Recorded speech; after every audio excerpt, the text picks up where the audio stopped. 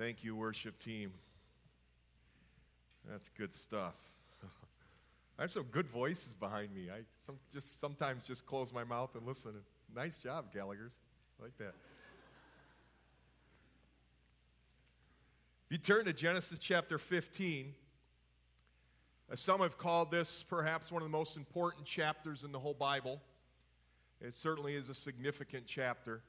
As we continue to follow Abraham and his life and his journey, and it's been my prayer, and I trust yours as well, that as we've gone through this journey with Abraham, we're looking at our journey with God, our relationship, some of the ups, some of the downs, some of the victories, some of those confusing times Abraham went through.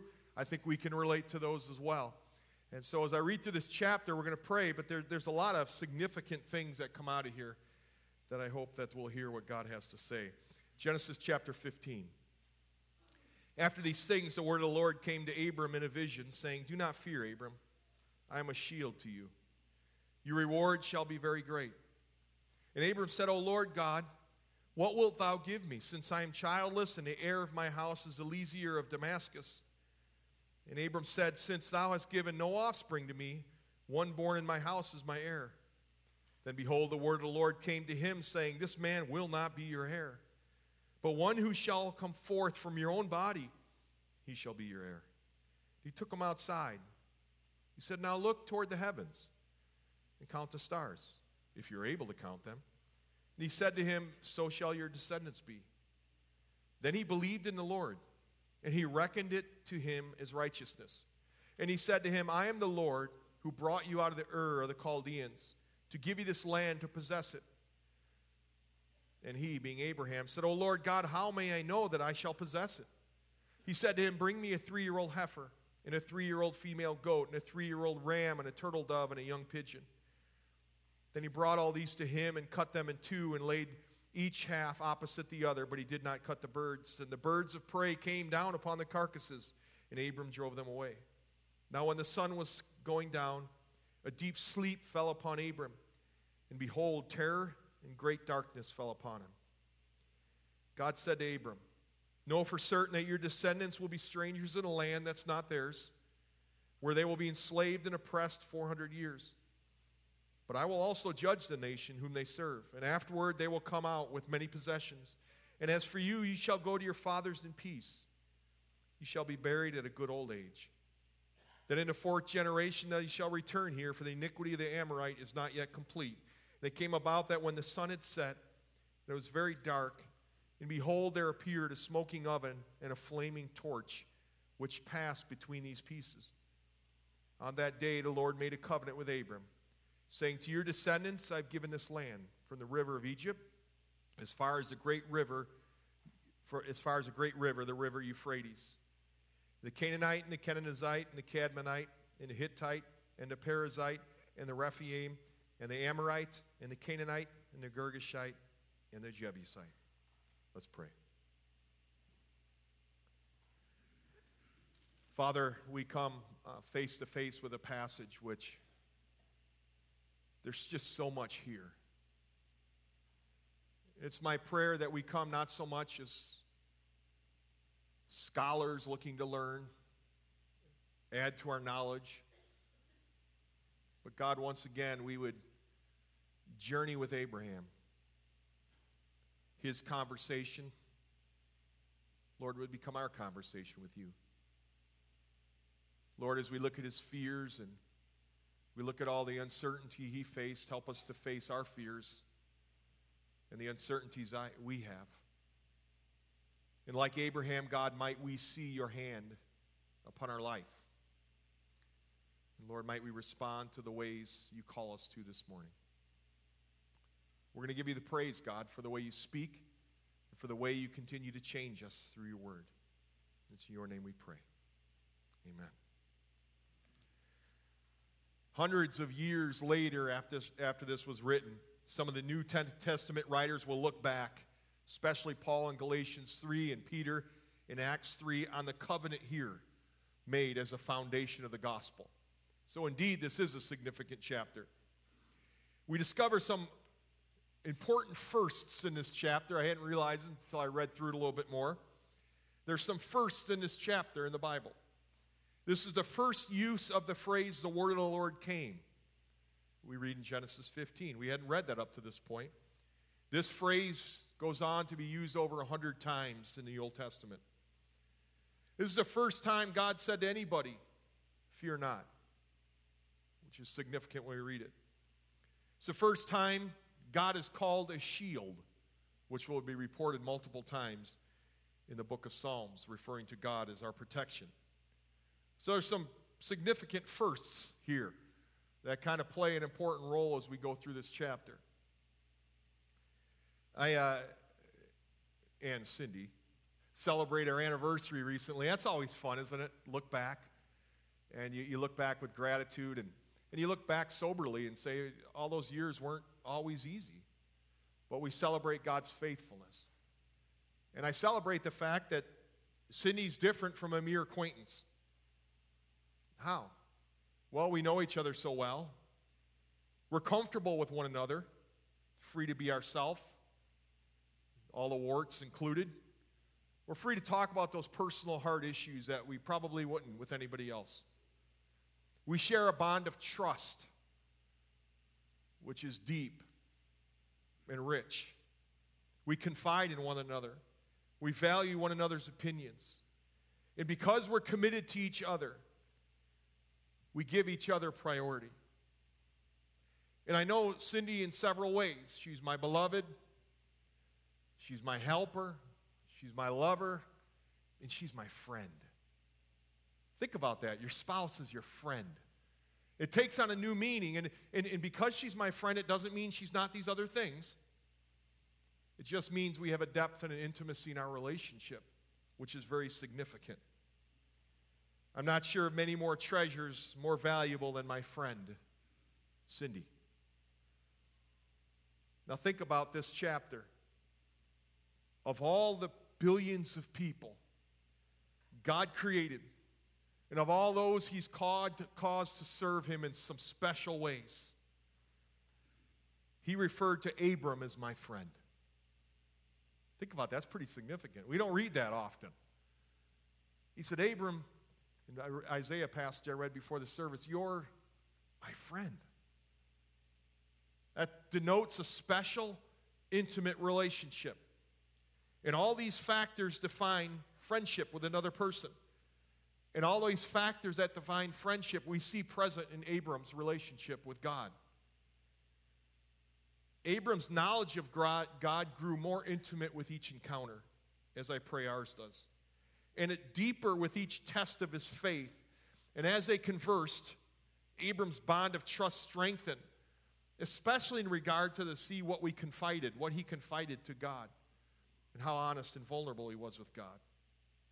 Genesis 15 records what Bible scholars call an interchange. And what they mean by that is in verse 1, we hear the Lord speak. And then we get a glimpse of verse 2 and 3, Abraham speaks. And we go to verse 4 and 5, God speaks. And then verse 6, it comes back to Abram. And then verse 7, the Lord speaks again. And then verse 8, Abram speaks again. And verse 9 through 21, God takes it from there. It's unique. We don't see that in the Bible a lot, that type of interchange. It's almost like God's letting us eavesdrop on this conversation, which was very personal. And I think what God wanted you and I, as we eavesdrop, so to speak, on this chapter, is for us to think about our relationship with Him. What does it look like? And do we see some of them factors in Abraham's relationship with God and our relationship? The first thing we see, verses 1 through 8, is really a heart-to-heart conversation. This direct interchange between God and individuals, again, didn't occur a lot like this. We don't read it like this so much in Scripture.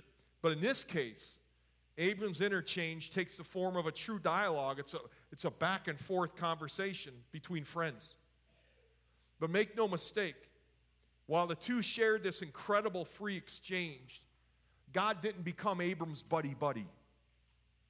Remember, up to this point, several times Abram's made an altar to worship. Just because he had this unique dialogue with God, in a sense of a friend, God didn't quit being these other things.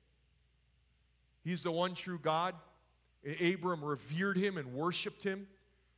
But he was able to enter into this exchange with God as two friends talking. Abram never lost sight of the Lord's awesome, holy omnipotence.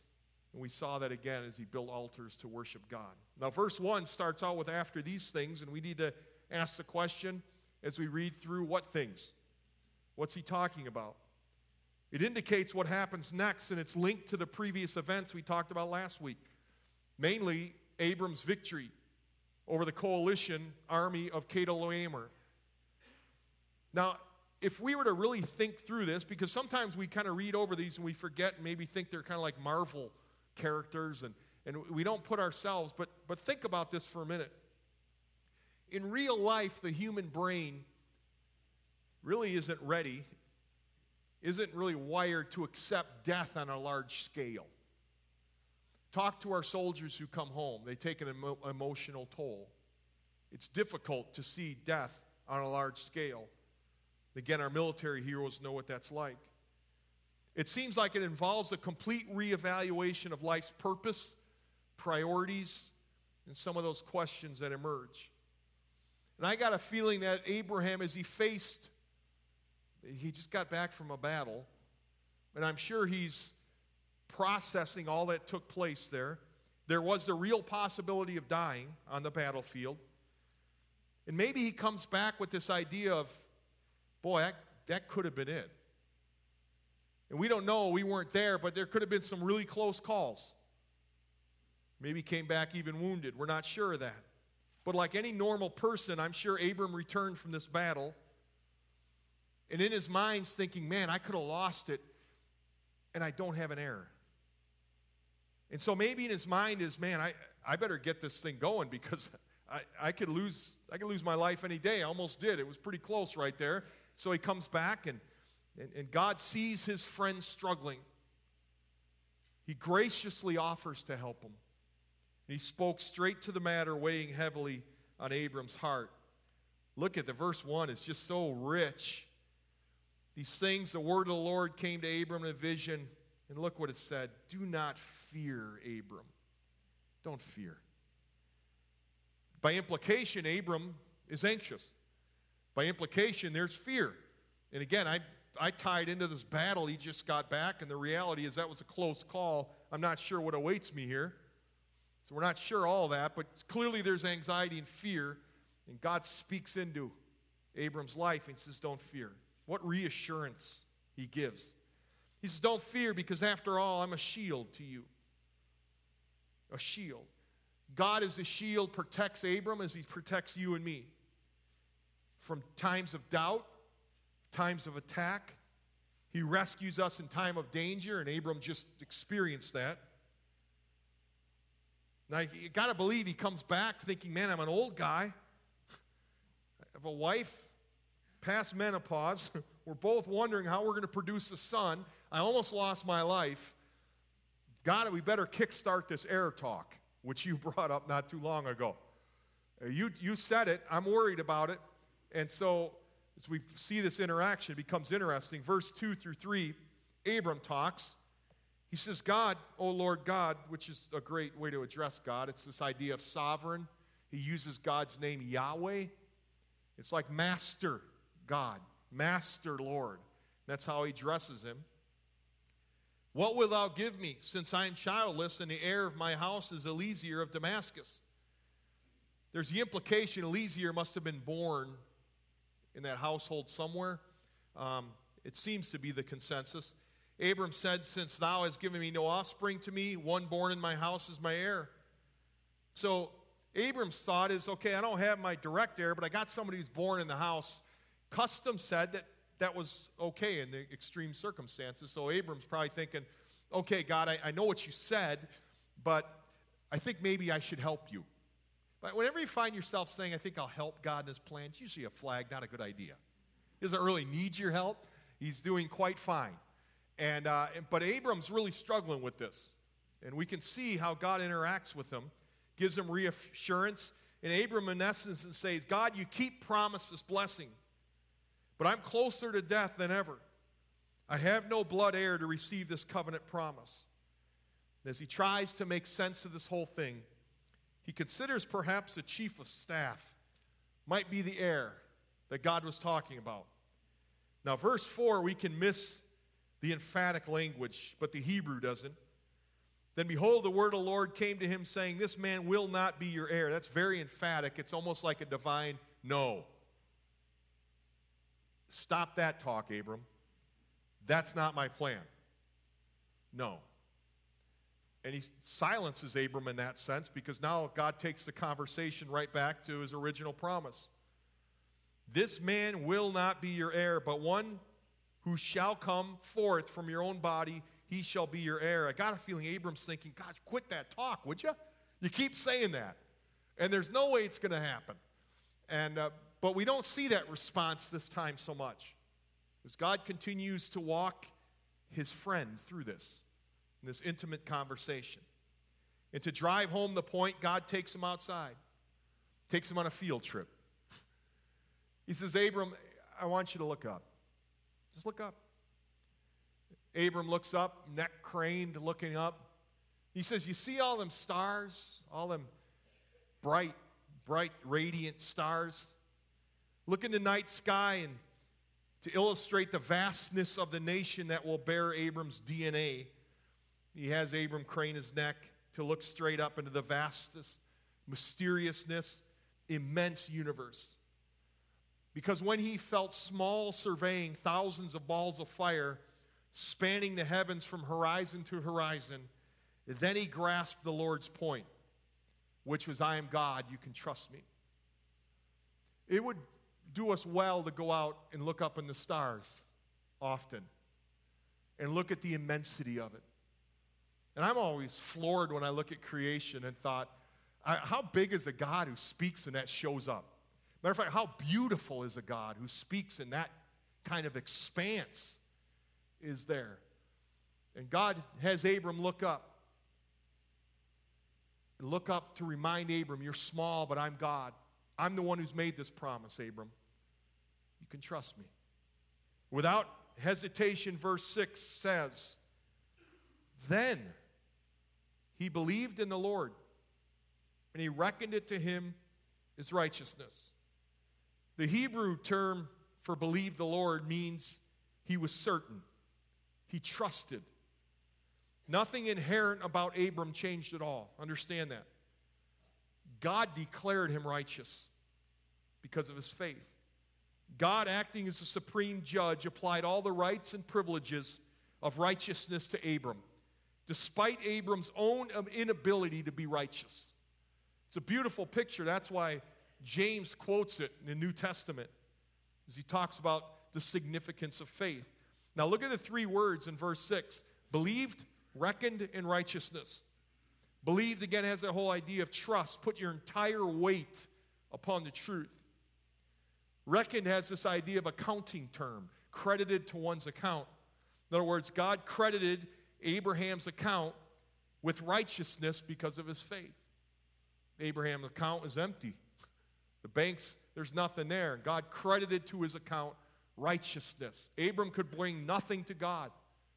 But God says, because of your faith, I'm going to put in your account righteousness now. Now we can have that intimate relationship, that right relationship, as the New Testament talks about. And righteousness speaks of God by nature as holy and righteous, and he demands righteousness when it talks about humanity coming into his presence. This moral perfection that God demands for all people is beyond us. None of us here have it. None of us have the goods to come before God morally perfect. But by faith, the Bible tells us, through a relationship with Jesus Christ, he comes. He who knew no sin became sin for us, so we might become the righteousness of God. And by faith, we appropriate that in our life. And the New Testament uses a passage to prove that people receive salvation by God's grace through faith. And just like Abraham, all those who place their trust in the Lord God are counted as righteous. It's righteousness because of their faith. Now, explains why Paul considered Abram and Romans 4:11 is the spiritual father of those who have faith, because we trace it back to verse 6. Abram believed the Lord, and he reckoned it to him as righteousness. Listen to Romans 4:13 through 16. This is your next step throughout the week, but I want you to hear this. This is incredible. Clearly, God's promise to give the whole earth to Abraham and his descendants was not based on his obedience to God's law, but on a right relationship with God that comes by faith. You see, if God's promise is only for those who obey the law, then faith is not necessary and the promise is pointless. For the law always brings punishment on those who try to obey it.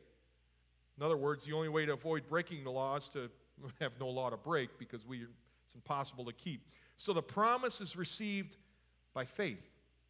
It's a free gift. So the question would come on the table is, have you trusted Christ alone for salvation? In other words, have you had faith, exercise faith in his perfect work, which makes us righteous before God? There's no other way we can be made righteous before God but by trusting in what Christ did on the cross and the empty tomb. And if you've done that, the promise is eternal. You'll have an eternal relationship with God forever. You'll be an eternal friend of God forever because he declared it. But you can only do that through a relationship with Christ. And if you haven't come to Christ, this promise is no good for you. I mean, you have no hope. You have no eternal assurance.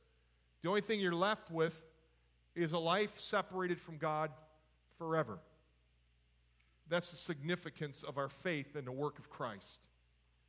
Have you heard his call to you?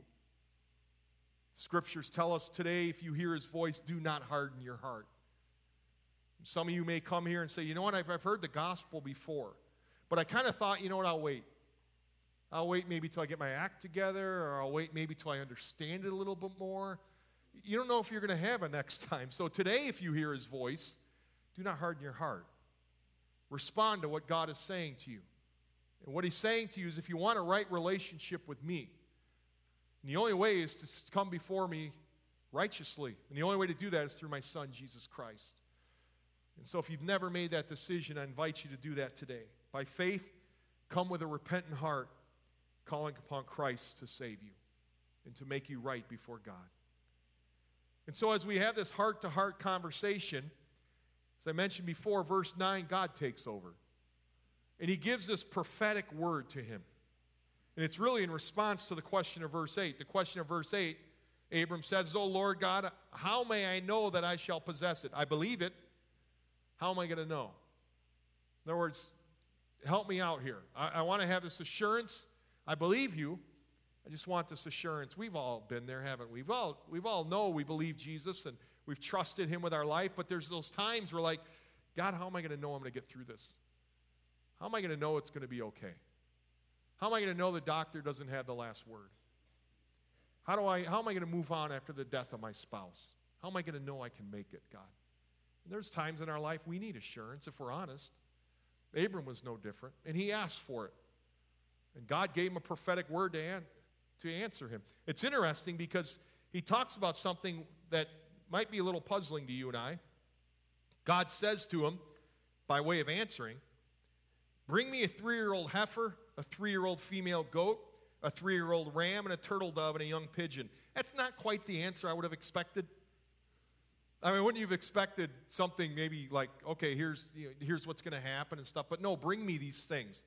Now, I'm convinced Abram had an idea what was coming. Then he brought all these to him. He cut them in two, laid each half opposite the other, but he did not cut the birds. Okay, this is getting gory, okay? Verse 11, "And the birds of prey came down upon the carcasses, and Abram drove them away." Now today, we read this and we think that's weird, but today, our agreements are preserved with ink on paper, validated with signatures, often stamped by a notary, upheld by the governments. But not so in the ancient culture. They didn't have paper. Clay tablets were few. The average people had to use other methods of recording a contract.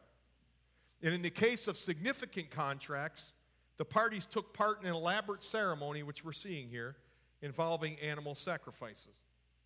Now, Abram knew what to do. He knew to cut him in two. He kind of knew what was coming, it seems. Probably had seen similar covenants ratified in this way. Now, as we note in what God says to him, God gives him two promises in this text by way of prophetic word. One is the son's going to come from your own body. We've already seen that, and he repeats it. But there's a second promise, and that is a promise of inherited land, which we might not think much of, but I'll talk about why that's significant here in a minute. You see, Abram needed to know God's covenant with him and his descendants involved much more than a simple, albeit expensive, real estate transaction. His promise of land would eventually affect, as we look back and actually know prophetically in the future, it's going to affect empires, it's going to shape history on a planetary scale. Consequently, the fulfillment would span many generations. And God gives Abram a glance of the future, of how his heir would become a nation. He describes 400 years of Hebrew captivity in Egypt and their great exodus. I mean, think about this. Abram's thinking, okay, this is my inheritance, and God says, but I want to be honest with you. It's not going to be easy. And he tells them up front, here's what's going to happen. There's going to be some tough times here. But he calmed Abram's worry with the reassurance that he would die in peace at a ripe old age. Abram asked these questions. He's about 85 years old right now. We know from Genesis 25:7, he's going to live to be 175 years old, just like God said to a ripe old age. The reality is he's kind of at midlife right now. He's called himself old, but God says, you got a few years to come yet.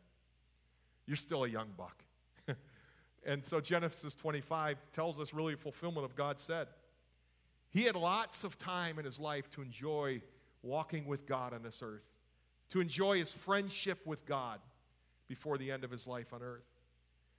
In verses 17 through 21, he gives a detailed symbolism of this covenant. It's been lost to history. But archaeology really helps us understand some of this mystery as well. Normally, this ceremony that he talks about, of the cutting of two animals on each side, would take place witnessed by people in each other's community if they're from different communities. In other words, there'd be people watching this. Kind of co-signers almost, people right there watching. And so what would happen is they'd cut these animals in two. People would say, let's say it's an agreement. Between Mark and I, we're gonna sell each other land or something like that. And Mark and I, okay, we agree on the terms. Okay, we're going to walk through this. It's kind of like this sacrificial pathway. And we're going to walk through it. Some from the community are watching this. We get on the other side, probably shake hands. It's a done deal. And what that communicates is, may this happen to one of us if we break this. In other words, it's kind of serious. It's like we're not going to break it. This is a serious covenant. And that's what's going to happen. It took the two parties walking through who were in agreement with it. And that would ratify it. Again, it's kind of like us sitting down, signing the paper. We're both signing it. There's an agreement that takes place. And oftentimes you have either a banker or a lawyer or somebody else witnessing that. They did it differently, let's put it that way. But it had a little bit more bite to it when you think about the ramifications of breaking it. So that's kind of what's going on here. And as an act of pure grace, we read in the text, verse 17, it came about when the sun had set, that it was very dark, and behold, there appeared a smoking oven and a flaming torch, which passed between these pieces. You can think of God's glory. As an act of pure grace, God walks the sacrificial pathway by himself, obligating himself to fulfill his unconditional covenant with Abram. The Lord then revealed a precise description of this covenant land, which should be expressed in terms that Abram would be able to understand. Abram would understand, okay, I'm getting another gift here. It's going to be this land. It's interesting, at the peak of its power under King Solomon, Israel really never claimed more than even half of the land by experience, but God promised this land would be yours one day. And we can be sure God always keeps his promise. Therefore, we can be certain that Israel will one day occupy every acre of his promise that God made. And so as we look through these specific promises, God says, I will give you land to your descendants. This land's going to stretch from the Nile to the Euphrates. And the tribes that are living in this land, they're going to disappear. And that's that might be the answer to your question. Why does he mention these tribes at the end? You see it in verses 19 through 21. A, they're hard to pronounce. But B, you're like, why are they there? What God is saying is this land I'm showing you, although right now it's occupied by these people, this is going to be yours, and by implication, it won't be theirs anymore. And the reason these names are mentioned is simply this: they don't exist anymore. God's already followed through on it. They don't exist. You can search, you're not going to find Canaanites, Jebusites anywhere. They're gone. And we shouldn't be surprised, because that was what God prophesied would happen. But the descendants of Abram, they remain. They remain. You see, the Jews had a literal promise. They'd have a literal physical recipients of a promise made 4,000 years ago. Despite the passage of time over 40 centuries, through wars, despite every effort to wipe them out, the Jewish people remain. And the continued existence of the Jewish race is one of the strongest proofs of the truth of the Bible. How do you explain this little country that has endured all this, other than God's hand upon their life and upon their land? The Jews are here because God promised Abram that he would make them a great nation. And God makes a promise, he keeps it. And again, the only explanation to Israel's survival is God's faithfulness to Abram's covenant. But as we kind of wrap this up, there's some things that I guess surface to me, and it's found in this conversation God has with Abram. Romans 5:1 says, since we've been made right in God's sight by faith, we have peace with God because of what Jesus Christ our Lord has done for us. In other words, because Jesus Christ, the Son of God, has satisfied all the requirements of righteousness, we can legitimately call God our friend. Matter of fact, Jesus even said that. He says, I no longer call you servants, but I call you friends if you obey what I command you. There's been a shift that takes place. We can use the word friend rightly, or pretty lightly. We can say, well, that person's my friend, and we might have only really spent limited time with them. We might say, well, I knew him in high school, and he's a friend of mine, or she's a friend of mine, but really, we don't know a lot intimately about him. We don't really know anything about him. I remember a story about a rabbi who was trying to mentor a particular man, and the man came to him and kind of called him Rabbi. He says, I love you, and I just thank you so much. And the rabbi looked at him, he says, you love me? He says, well, tell me what hurts me. And the young man thought, what? He says, I don't know. He says, how can you love me if you don't know what hurts me? It's a good point, isn't it? And when we came to this idea of friendship, we talk a little bit more depth, more intimate. And we can have this friendship with God through relationship with Christ. And it's not dependent that we call him friend, right? It's dependent that he calls us friend. That's what really matters. That's the beauty, the testimony of what it means to walk with him. You see, our divine friend, 3 points to take out of here. Our divine friend calls you and I from a life of fear. He calls us away from that.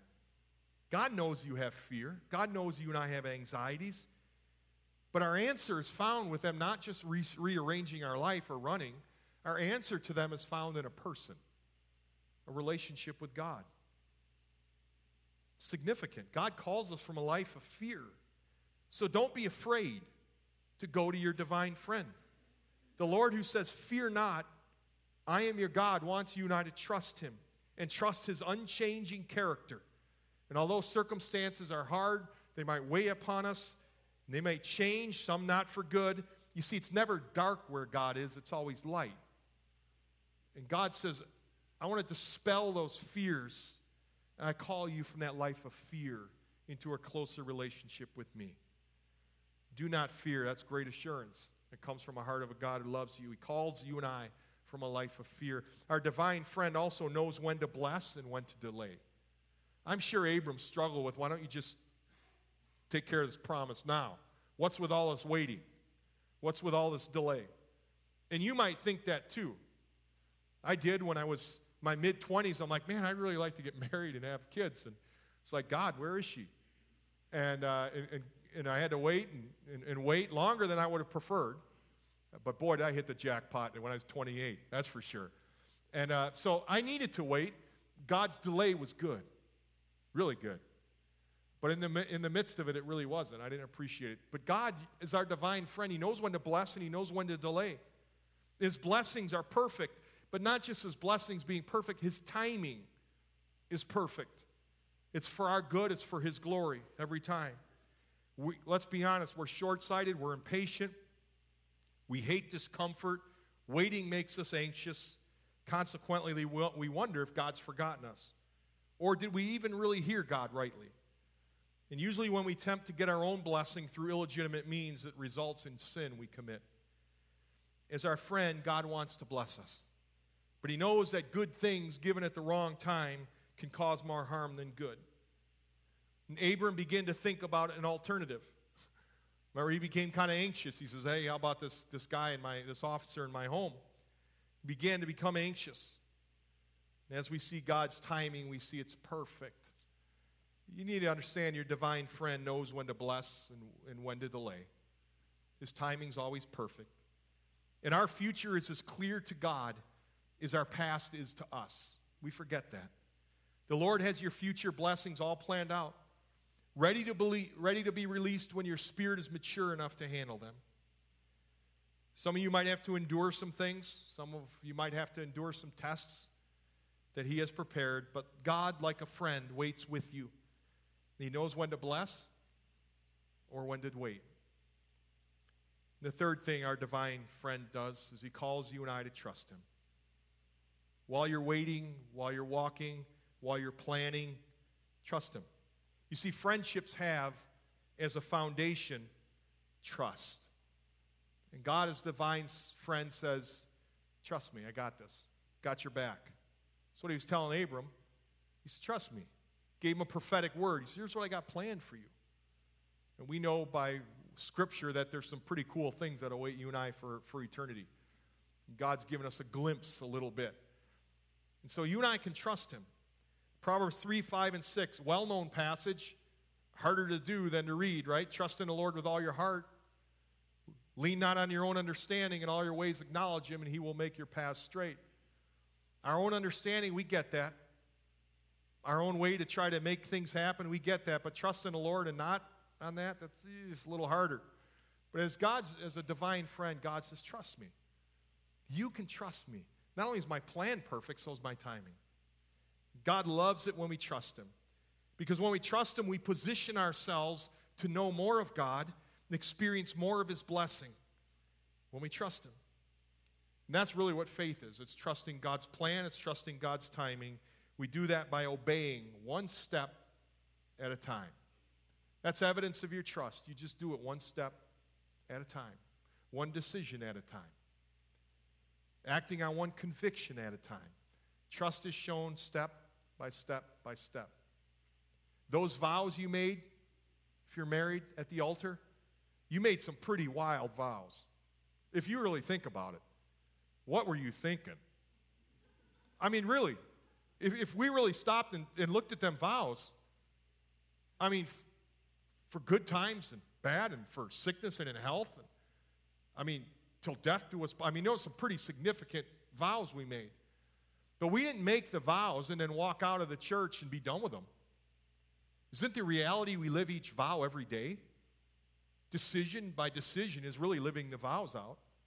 Those wild promises made before God, we live them out step by step, decision by decision, day by day, action by action. That's how we live out the vows, and that's how we trust our God, step by step by step. You know, moving here, you meet a lot of people, and you kind of slowly come to know people a little bit.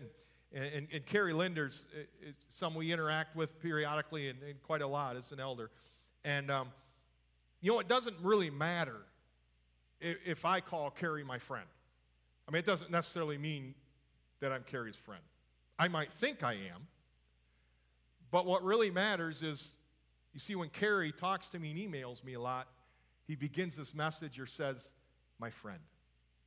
That's when I know I'm his friend. And we might think we're God's friend, but until we come through Christ and he says, my friend, that's when we know. That's when we have great certainty and assurance when God calls us his friend. And the great news of the Scripture, the great news of the gospel is when we come through the person of Jesus Christ into a relationship with God, he calls us his friend. If God calls you his friend, I want to encourage you this week, get alone with your friend. Spend some quality time with your Heavenly Father, your Savior. Communicate with him. Bask in his presence and enjoy God, your Father, your friend. Let's pray. Father, I give you praise for truth too wonderful to comprehend. Lord, we know what it is to have friends. We're so grateful for them. At the same time, we recognize that our friends are imperfect, as we are. We recognize at times our friends, as good as they may want to, they'll let us down. We also recognize that our friends are in the same boat we are. They can't really deliver us from any of our fears. They can't really take us out of our situations or even make sense of them. While we value them, Lord, there's so much they can't do. And Lord, what I'm so grateful is that we look at the Scriptures, we find you saying things that just blow our mind, that you would call us friend. How do we comprehend that? I'm not sure you want us to or even expect us to. But you want us to trust you. God, you want us to move out of a life of fear.